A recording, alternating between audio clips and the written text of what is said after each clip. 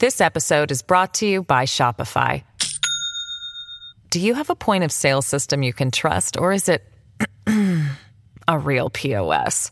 You need Shopify for retail. From accepting payments to managing inventory, Shopify POS has everything you need to sell in person. Go to shopify.com/system, all lowercase, to take your retail business to the next level today. That's shopify.com/system. Warning, the Savage Nation contains adult language, adult content, psychological nudity. Listener discretion is advised. And now, the world's most exciting podcast, The Savage Nation, home of borders, language, culture. And here he is, New York Times best-selling author and National Radio Hall of Fame inductee, Michael Savage. We've got some difficult days ahead. But it really doesn't matter with me now, because I've been to the mountaintop. I don't mind. Like anybody, I would like to live a long life. Longevity has its place. But I'm not concerned about that now. I just want to do God's will. And He's allowed me to go up to the mountain. And I've looked over. And I've seen the promised land. I may not get there with you. But I want you to know tonight that we as a people will get to the promised land.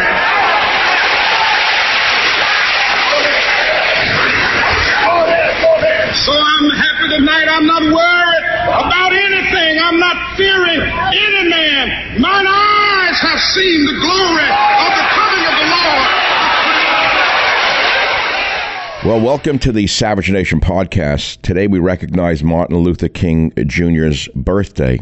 I will reflect on my thoughts of King's dream and how it has been hijacked by BLM. What we're going through now has been building for a long time. This did not start with Donald Trump, as the media would have you believe. This did not start with George Floyd's death. This goes back more than a decade. Barack Obama himself escalated the racial division that we are now living through. Back in 2014, I discussed an unexpected trip to Memphis, Tennessee, and the feelings I had experienced when I saw the Lorraine Motel where King was assassinated.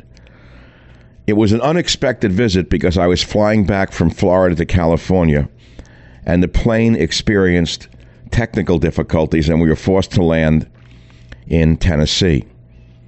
By chance, the driver asked me if I wanted to go see this historic site in Memphis. It was a moving experience which I have never forgotten. Here is the exact piece from 2014. Please listen. Yesterday, I was on the way back from my location in Florida, where I broadcast for a day or so, and I came back to San Francisco, and we had to make a stop in Memphis. I had not planned on going to Memphis, Tennessee. I've never been to Memphis, Tennessee. But for reasons I'd rather not discuss, we had to make a landing in Memphis. And I had about 4 or 5 hours to spend in a city I had never been to. I thought fate had put me down in Memphis because there's no other reason for this. And as the plane was descending over Memphis, I saw some of the most beautiful country in the entire world, and I've seen in a lot of the world. I thought it was some of the most verdant, beautiful land I'd ever witnessed in my life. And I said, wow, Tennessee is really beautiful. I know I'm on the radio in Tennessee and in that town, in the Cumulus station, right in the city of Memphis. And as I'm on so many other cities. And when we landed, I knew we had 4 or 5 hours till we were going to take off again. And so we rented a car, and a guy said, I said, could you take us around? He said, well, where do you want to go? I said, well, okay, I know that there's Elvis's thing here, Graceland. I mean, I was never a big fan of Elvis. I think he was a talented singer or whatever, but it's not my cup of tea to go there and see the hot dog people, you know. But nevertheless, I went to there. Then I said to him, listen to this. I mean, I didn't know much about Memphis. I said, look, I've been in the South a few times in my life, and I love the music. It's the middle of the afternoon, though. I didn't expect to hear blues music. He said, well, I got to take you to the riverfront, then I got to take you to Beale Street. I said, oh, Beale Street, isn't that like New Orleans? He says, yes, like New Orleans. So we hung out there, and I had some ribs. I took me to the best rib shop in town. He was from the area, black guy, nice guy. And I said, well, where's the best ribs for me? And anyway, so we had the ribs, I had the beer, I knocked down 2 buds. I destroyed my lipids for probably for the year. Never felt so good in my life. It made up for the descent over Memphis. And I said, well, now look, before we leave Memphis, is there anything else I should see? He said, well, do you want to see the motel where Martin Luther King Jr. was shot? And like a bell went off in my head. I mean, I got chills up and down my spine because I had forgotten that Martin Luther King Jr. had been executed in this city of Memphis, Tennessee. And so he drove us there. And I got to tell you, a certain something came over us, as we stood in front of that motel.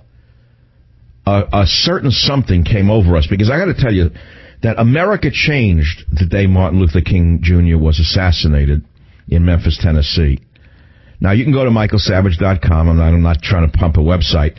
And there's a picture of yours truly standing right in front of that motel where MLK Jr. was shot.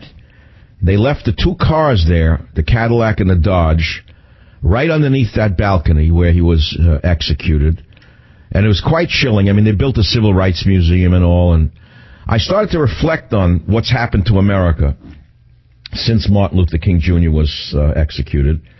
And how, although he was a man who was not greedy in any way, and I would have to think he really cared about his people, I think about the horrible people who've cashed in on the civil rights movement since him. I think of people like Al Sharpton, Jesse Jackson, but most importantly, I think about the sad state of America today, where we have a man, Barack Obama, who is as cynical as they come, who would not be president had it not been for the assassination of Martin Luther King Jr. And I'll explain why I say that in great detail. And I went back to one of my slogans from 10 years ago, how sadly in America we have gone from I have a dream to I have a scheme. Yes, how we have gone from I have a dream to I have a scheme. Because Martin Luther King Jr., despite his flaws, and boy, are we all flawed. No man is perfect. Boy, are we flawed. I've heard everything about him. But nevertheless, I also heard this man speak live. 1967-68, UN Plaza. I was a young high school teacher in New York City. I happened to be outside for lunch with a sandwich, and I heard him speak. I mean, there's a huge crowd. I've never been moved like that ever since. That speech was the greatest. I never heard a voice like that. Let me put it to you that way. That man had the ability to move mountains. He was definitely chosen for great things on this planet. And I thought about that. I thought about what I witnessed that day that Martin Luther King Jr. spoke in this country, how it moved me as a young kid, a young teacher with his first job in New York City. I thought about the hatred that I saw in the streets that day, the raging hatred, pure, unadulterated, racist hatred like I've never seen that I had never seen anything like in my life, simply because he was speaking. I thought about it. I just looked back upon it. And then I thought about another man with a great voice who came along, a false prophet by the name of Barack Obama, who has, instead of helping to lift up his people, has pushed his own people back down further than they've ever been in this country. You see, you don't understand what I'm trying to say to you. You think that Obama and Holder are out to help the African American. At least that's what they seem to say, but they're not in my estimation. I think that, I'm sorry to tell you that Obama and Holder are willing to shaft the huge population of American Africans by flooding America with armies of Central Americans and Mexicans, by displacing the poor African American population in this country with an army, a tsunami of Central American and Mexicans. Who do you think will be most hurt economically by this human tsunami that Obama is using in this country right now? Unfortunately for us, false prophets have taken Martin Luther King Jr.'s mantle and used it for personal advantage, in my estimation. And what's strikingly obvious to me is that the flood, the human flood that's being brought in into this country by Obama and Holder will affect the poor African Americans in this country far, far, far more so than white people. I don't understand why there's no outcry. So outside the museum yesterday, outside the Civil Rights Museum in Memphis, Tennessee, as I stood, frankly, in awe next to the Lorraine Motel, I didn't even know it existed, to be frank. It's like when our car pulled up to it, I said, holy God, that's it? Because I've seen it in movies. I thought it was 6 stories high. I didn't know it was 2. And there was the exact balcony where he was executed. And there's something chilling to stand there, you know, with the Cadillac and the Dodge from that moment still sitting there. I have a dream that one day, down in Alabama, with its vicious racists, with its governor having his lips dripping with the words of interposition and nullification. One day right there in Alabama, little black boys and black girls will be able to join hands with little white boys and white girls as sisters and brothers. I have a dream today. You listen to that speech, and you have to believe that there are people on the earth as flawed as he was, as flawed as I am, as flawed as you are, because we are not God. None of us are God. Maybe Obama thinks he's God, but I don't. Most normal people understand that they're human beings with limitations. And he had many flaws. We heard all of the slanders about him and all the truths, the plagiarism, the womanizing, the this and that. Doesn't mean he couldn't have been inspired. Doesn't mean he couldn't have had a prophetic streak within him. And what he was saying was quite different than what you're hearing today from Holder and Obama, isn't it? You're not hearing the same things you heard from Martin Luther King Jr. about people of all races getting along and living together. You're hearing about the supremacy of a certain race over others. You're hearing about the fact that you have poverty in this country that's overwhelming in certain communities, and yet he's bringing in millions of impoverished people from Central and South of Central America, Mexico. They're not all working here. You don't have 2 or 3-year-olds working, do you? How could you stupid liberals, and I call you stupid liberals, how could you idiots take the bait like guppies in a tank to believe that he wants to bring in illegal aliens because they'll do the jobs no American will do, when you see with your own eyes that many or most of this flood, this tsunami that he's bringing in now, illegally, by the way, are not workers. They're children, little girls and little boys, 3 years old to 8 years old. Mixed in with them are hardcore gang members. Who is going to take care of these children, many of whom are infected with diseases that were once eradicated in this country? Who will pay for their medical care, their housing? Who will educate them with all of the expensive English as a second language? Who's going to pay for it? Well, your answer is quite clear. You will. You, the liberal moron, and I, the conservative genius, will pay for it. But I'll tell you who's going to be hurt the most. The poor. And so that woman in Memphis sat outside the Lorraine Motel all these years with her flyer, had a flyer that said $27 million to renovate the Civil Rights Museum. Meanwhile, with nearly 1 in 5 residents stuck below the poverty line, metropolitan Memphis ranks as by far the most impoverished large metro area in the nation, close quote.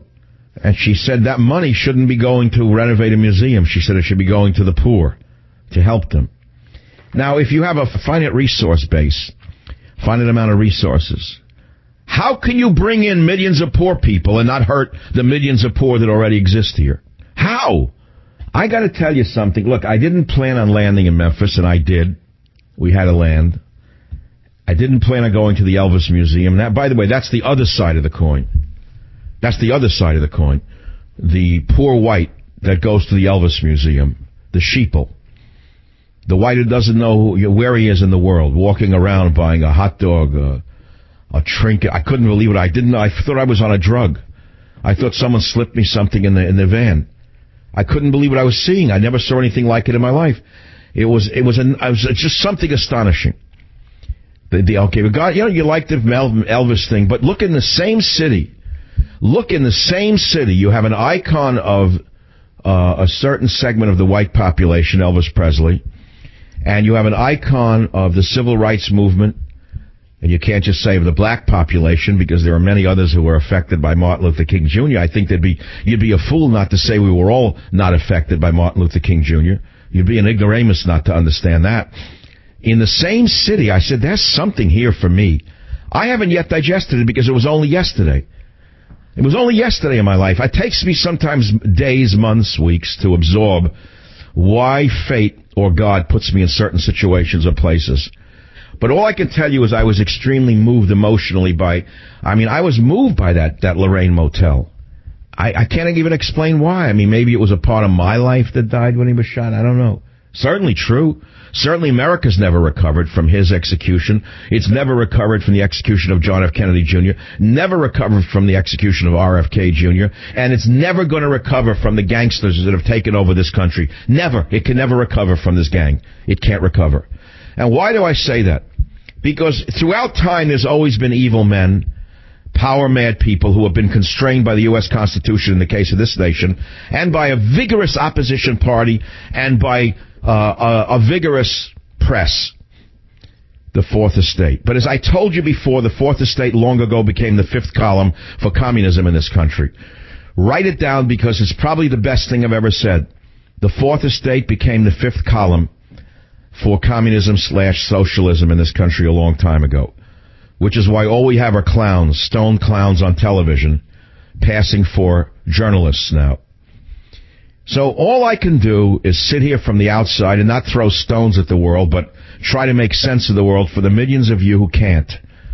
It's the truth. It's the truth. You say, well, Mike, why can't you do anything about it?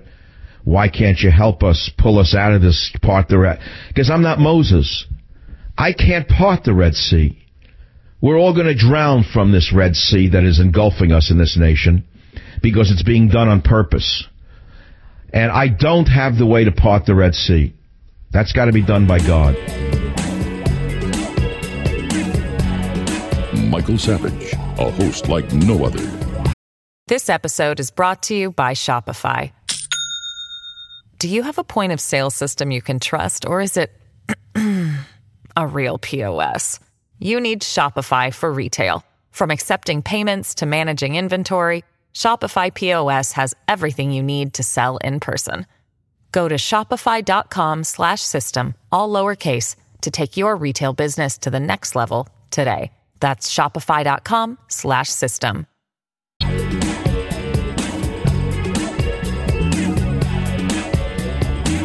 I have a dream that one day this nation will rise up and live out the true meaning of its creed. We hold these truths to be self-evident, that all men are created equal. I have a dream that one day on the red hills of Georgia, the sons of former slaves and the sons of former slave owners will they be able to sit down together at the table of brotherhood. I have a dream. My four little children will one day live in a nation where they will not be judged by the color of their skin, but by the content of their character. I have a dream today. On this day celebrating Martin Luther King Jr.'s legacy and his birthday, my producers put together a montage contrasting Dr. King and the civil rights leaders, so-called, of today. Here's a few minutes of what I thought about what we're living through in 2015. You have to understand it is Martin Luther King Jr. Day, which is very important to a certain number of people in the population. I have long felt it should be named Ethnic Day rather than Martin Luther King Jr. Day because we're told that it just doesn't stand for African Americans. It stands for all ethnic people. Well, if it stands for all ethnic people, why not call it Ethnic Day? Wouldn't that make sense? I mean, there are other ethnicities in America other than Caucasian and African American. So why not call it Ethnic Day? Does that make sense, or is that offensive? Is that offensive to you? Now, I was one of the living people in the media who actually heard Martin Luther King Jr. speak live. I was a very young school teacher in Manhattan, and he was speaking outside the UN in the street. I was very moved by his voice, number one. I mean, look, I was young. I don't know, 20 years old, 21. And when I heard him give that speech out there, my body vibrated. I wouldn't say I reacted the way Chris Matthews did to Barack Obama's speech, but I did feel a vibration from his great rhetorical skills and his tremendously powerful voice. And I was moved by it.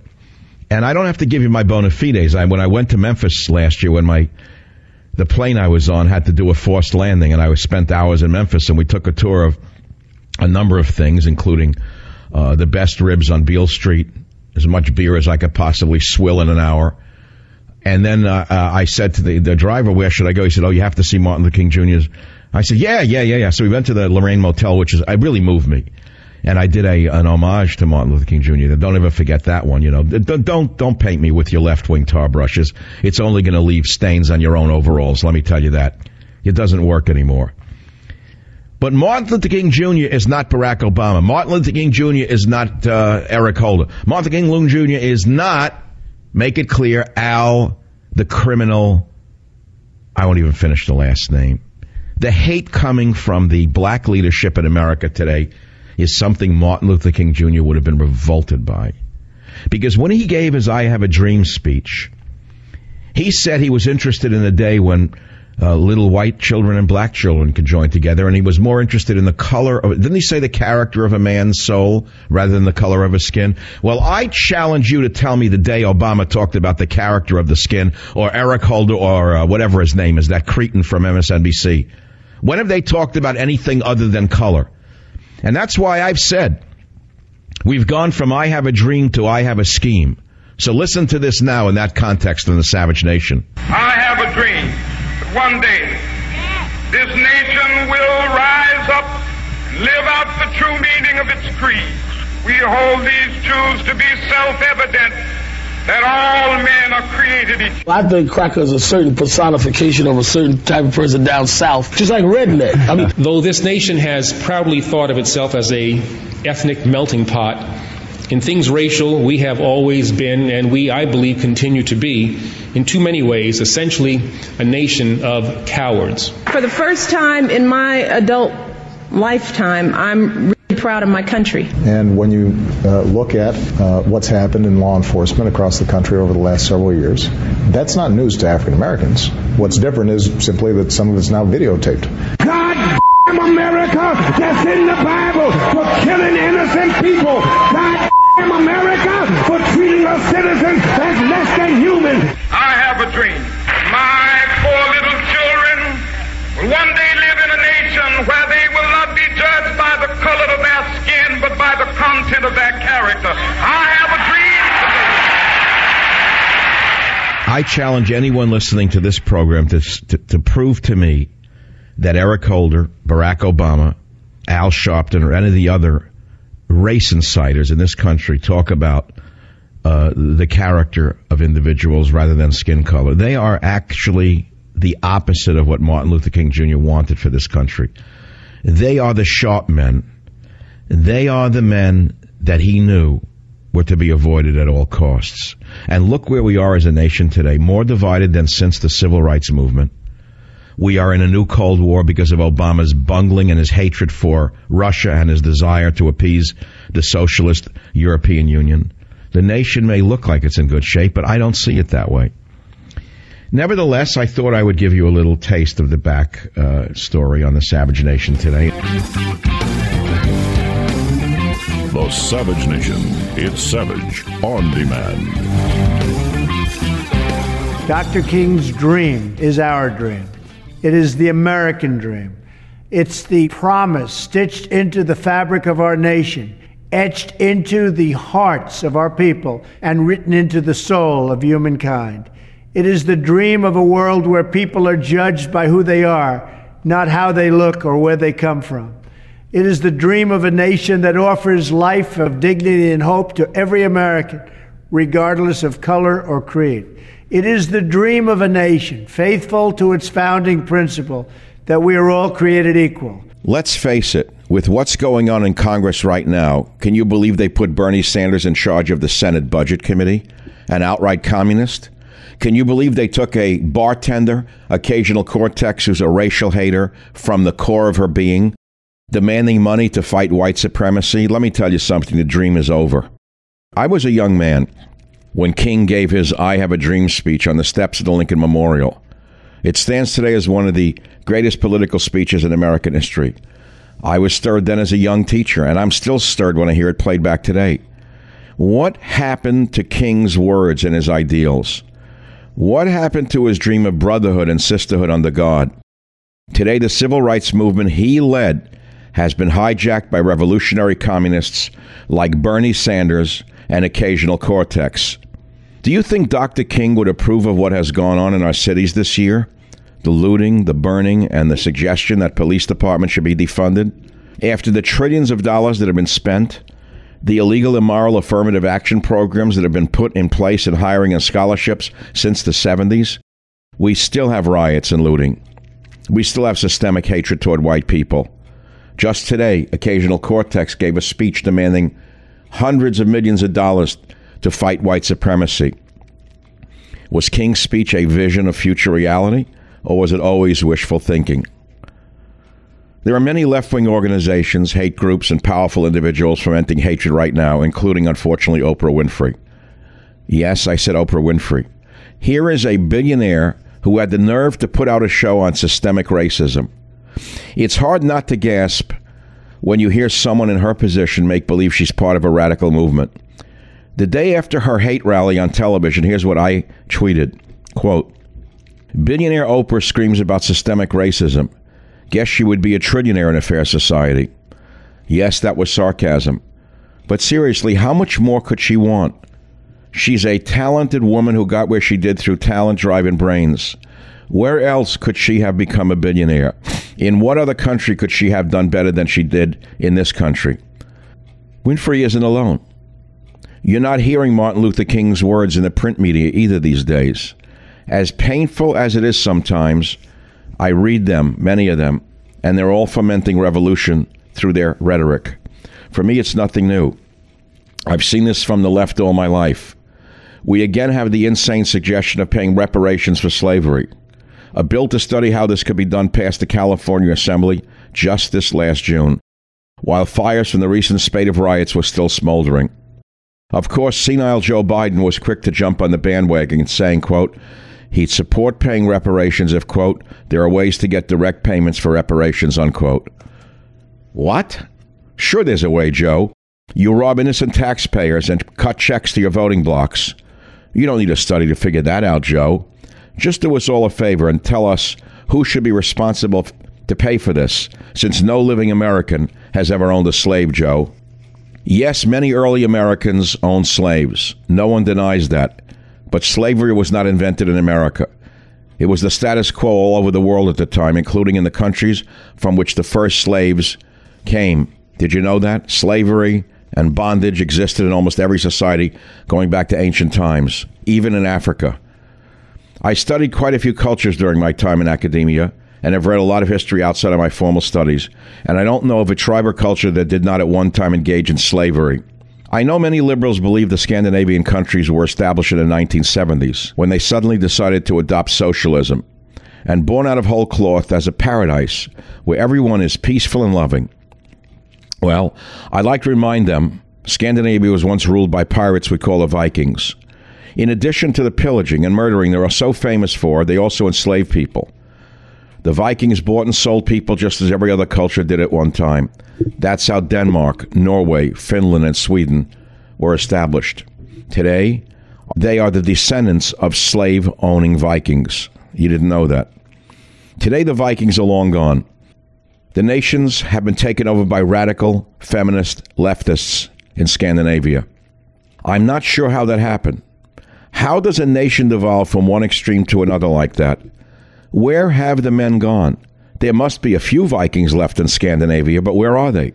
It's not that I'd like to see the killing and pillaging and slavery come back, but certainly little manly firmness, as Jefferson put it, would do all the Scandinavian countries a world of good. But I suppose that's why Scandinavians don't have to apologize for their slave-holding ancestors. You see, if you flood your country with immigrants, erase your borders, your language, your culture, and pay out enough welfare, you're off the hook for slavery. Here in America, we're not quite there yet. There are too many patriots still left in the population. Today we have Black Lives Matter organizing so-called protests where buildings really do get blown up or at least burned down. This is due, they say, to systemic police racism as they rob braziers and television sets. America is the least racist nation on the planet. I'd also like to mention the BLM crowd, Antifa, and now, of course, Biden, Schumer, and the others have hijacked Martin Luther King's dream. They've hijacked it. It's not just BLM.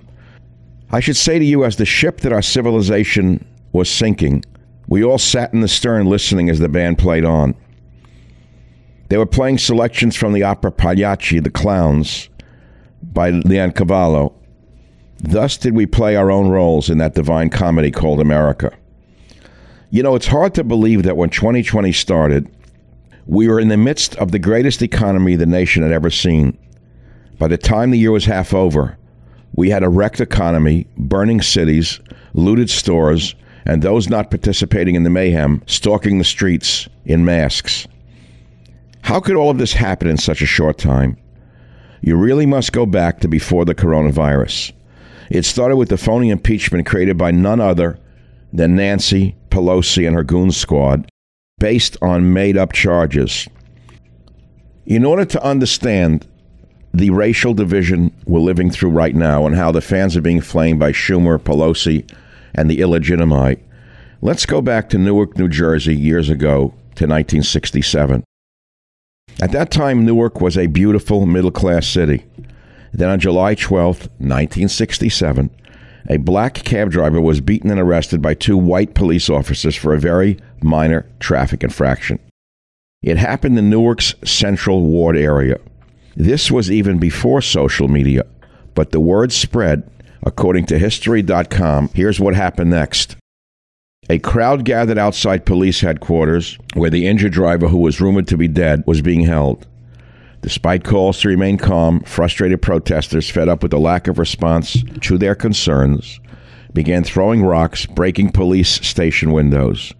2 days of looting followed, and when the looting stopped, the killing began, as New Jersey Governor Richard J. Hughes called in state troopers and the National Guard to restore order. Well, let me tell you what happened next. By the time the carnage was over, there was massive property damage, hundreds of injuries, and loss of life. This previously beautiful city of Newark was destroyed forever. I hope that isn't the case for Minneapolis or Atlanta, but with the large numbers of white communities from universities in the area who are egging on the minorities, even with Biden in power, I don't know where this is going to end. I know Newark never recovered. We know what happened after the Rodney King affair. Why did this happen when it did? Well, here's what I tweeted back in May. Cop killed black man in slow-mo. You hear the poor man crying for his mother. He should be tried for murder in the first degree with added charges of a hate crime. That's me. So don't tell me I'm insensitive to the plight of oppressed minorities. I watched that cop kill George Floyd. I was sickened by it. It was homicide. And when I heard the man crying for his mother as he was dying, as the breath was being squeezed out of his neck, part of me started to weep. He was dying, begging this bastard cop to stop killing him, begging the cop to stop choking him to death with his knee on his jugular vein. This big black man was on the ground, handcuffed and helpless. He couldn't fight back. And this homicidal maniac with a gun and a club put his knee on the man's neck, on his jugular vein. You could hear George Floyd gasping, begging him to stop. I once told you what seeing a cow killed in a slaughterhouse did to me.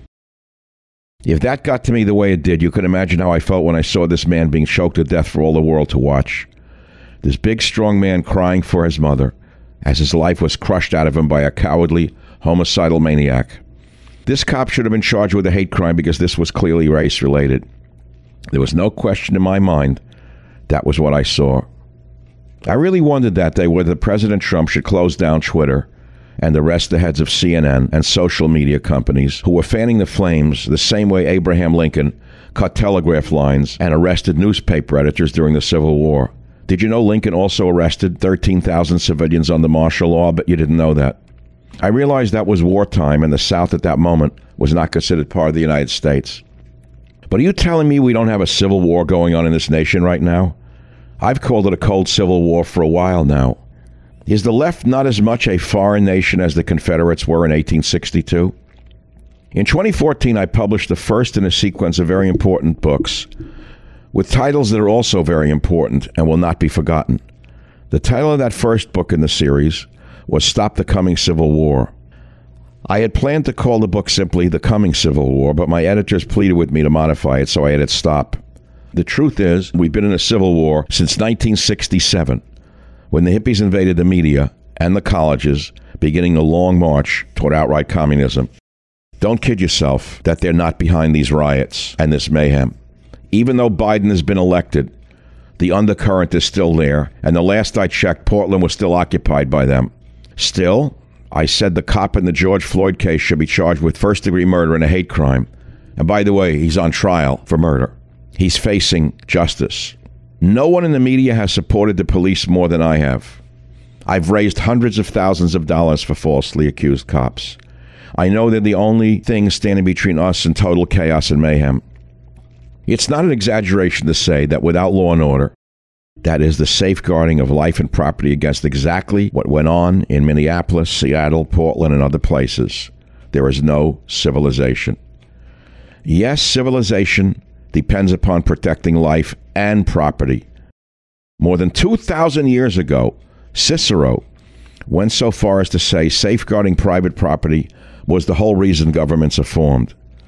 Cicero wrote this: "For the chief purpose in the establishment of constitutional state and municipal governments was that individual property rights might be secured. For although it was by nature's guidance that men were drawn together into communities, it was in the hope of safeguarding their possessions that they sought the protection of cities." Can you believe that? Let me tell you this. Once private property is no longer safe, civilization is gone.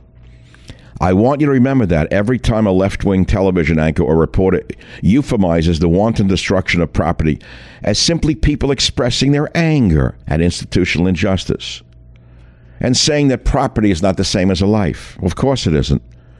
But destroying the property of innocent third parties is not a legitimate form of protest. It is a crime that should be punished severely.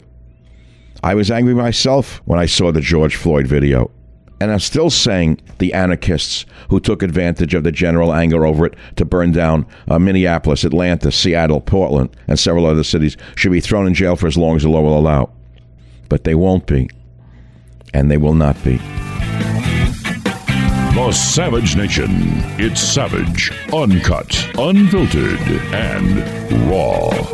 I say King's legacy is dead because of the propaganda in the media.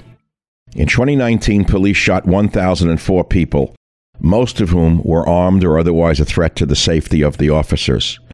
About 23% of those were African Americans. Now, the race baiters would say that is evidence itself, since African Americans only make up about 12 to 13% of the population. But that's not a valid conclusion. There are all sorts of factors that have to be controlled to look at this scientifically. McDonald says that the 23% number is actually less than the African American crime rate would predict. In 2018, and this is a very, very troublesome thing to talk about as I discuss hijacking Martin Luther King's dream. In 2018, the last year for which there are statistics, African Americans were 53% of known homicide offenders in the United States and committed about 60% of the robberies. I know those numbers may be embarrassing to many liberals, but facts are facts. Facts don't lie. Here's another fact for those of you who hate the police. A police officer is 18.5 times more likely to be killed by a black male than an unarmed black male is likely to be killed by a police officer. I don't recall Oprah covering any of these statistics on her show. I don't recall Wolf blitzing any of these statistics on CNN. Oprah was too busy sailing around on David Geffen's 500-foot yacht. I think it's 500 feet. I lost track of the hundreds of feet. By the way, he's a billionaire white man. Should she ask David Geffen if he thinks it's a good idea for her to continue to scream his systemic racism and what he thinks will happen if she keeps fanning the flames and throwing lighter fluid on the charcoal? How long do you think people with big yachts will be able to float around? But what about defund the police? That big lie. As I watched American cities burning, stores being looted, and citizens being assaulted, one burning question seemed to beg itself. What do these people really want? They say they're angry about systemic racism, whatever that means. But what concrete action could their city, state, or federal governments take that would appease them? The real answer to that question is nothing. Nothing anyone can say or do will ever appease these malcontents, because deep down, racism isn't the real problem to them. It's our civilization itself. It's private property and free enterprise. They ultimately want to destroy it until they succeed. Even a black president, a black governor, a black mayor, and African Americans running a local school board will not satisfy them. We know this, of course, because we've had all of the above, and here they are still destroying our cities. They did come up with something, though, and that was a slogan called Defund the Police. It took several days before even the people spouting this nonsense knew what they meant by it. But it finally metamorphosed into taking money away from police departments and spending it on social workers, community programs, or public schools. Kamala Harris, our vice president, now she's a former prosecutor, a relatively tough one, by the way. She's an intelligent woman and should be espousing unity, the message of Martin Luther King Jr. Instead, Harris sounds like a child. I had no idea who was advising her, but at one point she actually came out with this little gem. Listen to what Harris said. The status quo has been to determine and create policy around the idea that more police equals more safety, and that's just wrong. You know what creates greater safety, said Kamala?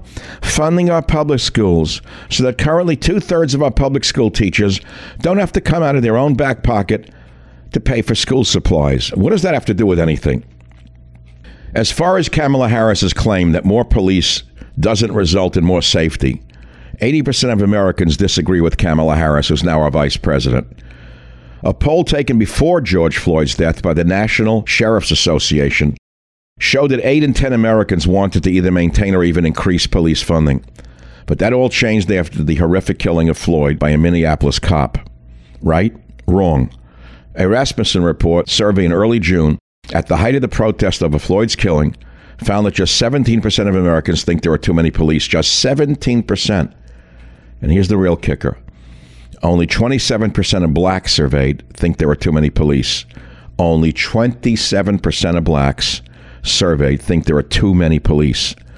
So these radical communists who have hijacked the civil rights movement don't remotely represent even most black people in this nation. Ironically, it's always been the rich who foment communist revolutions. Karl Marx himself came from a comfortable upper-middle-class family.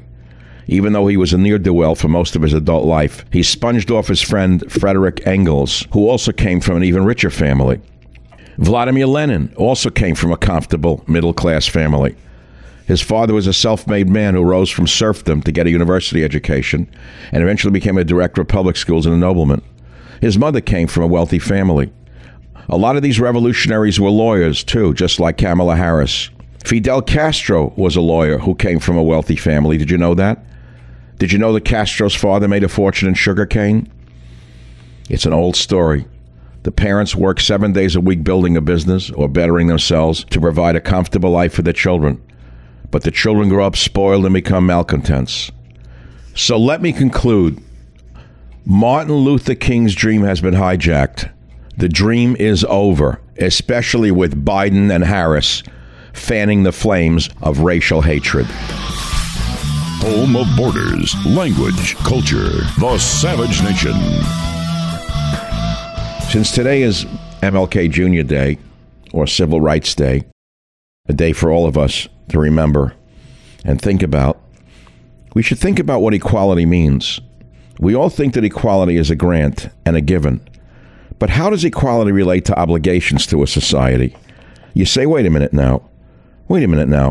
Aren't we all born equal? Well, we are all born equal, but we all have equal responsibilities or obligations to our society in order to achieve that equality. You can't just be granted equality. I was reading an article, C.S. Lewis, on equality and our core misconception about democracy. And it goes like this. The notion of obligations comes before that of rights, which is subordinate and relative to the former, unquote, wrote the great French philosopher Simone Weil shortly before her untimely and patriotic death, as she contemplated the crucial difference between our rights and our obligations. Notice that phrase, the crucial difference between our rights and our obligations. Do you think the idiots at academia understand that, or they're just preaching everyone is entitled to everything all at once? Now, this article was written by Maria Popova. The title of it is C.S. Lewis on Equality and Our Core Misconception about Democracy. And the article says a right is not effectuated by itself, but only in relation to the obligation to which it corresponds. Now, what does that actually mean? She says these notions are muddled together in our treatment of democracy and its foundational principle of equality, a basic right to be conferred upon every human being, but also, pay attention, but also something the upkeep of which demands our active participation and contribution. You follow that one? You want equality in our society? Then give something to our society in plain English. You can't lay around in the street like a bum shooting needles into your arm and tell me you're equal to the hardworking man or woman who's killing themselves to work, keep themselves clean, and pay taxes. You understand that? So this article says that's what C.S. Lewis, who lived between 1898 and 1963, examines in a superb 1943 essay entitled Equality, originally published in The Spectator 3 days after Wilde's death and later included in Present Concerns, a posthumous anthology of Lewis's timeless and timely journalistic essays. There are also other individuals who have written about democracy and obligations to a democratic society. And there was a gentleman named Parker Palmer on his notion of democracy as the politics of the brokenhearted. Now, what does that mean? C.S. Lewis expanded upon his counterintuitive case for equality as follows. He says, I do not think that equality is one of those things, like wisdom or happiness, which are good simply in themselves and for their own sakes. I think it is in the same class as medicine, which is good because we are ill, or clothes, which are good because we are no longer innocent. Legal and economic equality are absolutely necessary remedies for the fall and protection against cruelty. Now, what does that mean? You have to think about these things because there's a chilling poignancy and timeliness today to what we are witnessing as our society collapses under the juggernaut of the left wing in this society. As we see the tyranny of the left arising, we have to stand up to this tyranny. Most of us do not understand that they're not seeking equality, but supremacy. C.S. Lewis again is quoted by saying, there is no spiritual sustenance in flat equality. It is a dim recognition of this fact which makes much of our political propaganda sound so thin. We are trying to be enraptured by something which is merely the negative condition of the good life. That is why the imagination of people is so easily captured by appeals to the craving for inequality, whether in a romantic form of films about loyal courtiers or in the brutal form of Nazi ideology.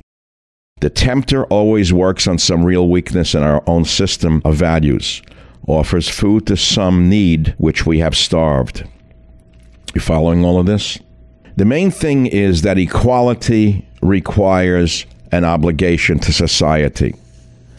You can't just demand equality without offering something to attain that equality. Yes, all men are born equal, but you understand that not all men remain equal. Some fall out of equality because of their own behavior. I'm Michael Savage. We're talking about how BLM hijacked MLK. Fans of the spoken word, welcome. This is a podcast. Greetings, pod recipients. You are entering the Savage Nation. Read the book, see the movie. As Trump's term comes to an end, MLK Jr.'s legacy is in tatters, but not because of him or his policies. So why is it? Why is MLK Jr.'s legacy in tatters?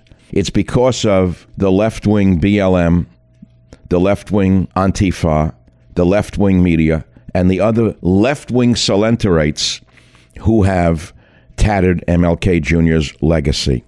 Race relations are at a lower ebb than they've been ever since the civil rights movement began. Races hate each other now. The antagonism between the races is at an all-time high, not because of Trump. He tried his best to bring people together. Unfortunately, the left does not like cohesion. They like division. And that's why I say, as Trump's term comes to an end, MLK Jr.'s legacy is in tatters, but not because of him or his policies. Well, thank you very much for listening to today's podcast. I hope you've enjoyed and learned something from it. And I want to remind you of something that I think is important for you to know. We have over 280 Savage Nation podcast episodes available to you absolutely free. I'll say that again.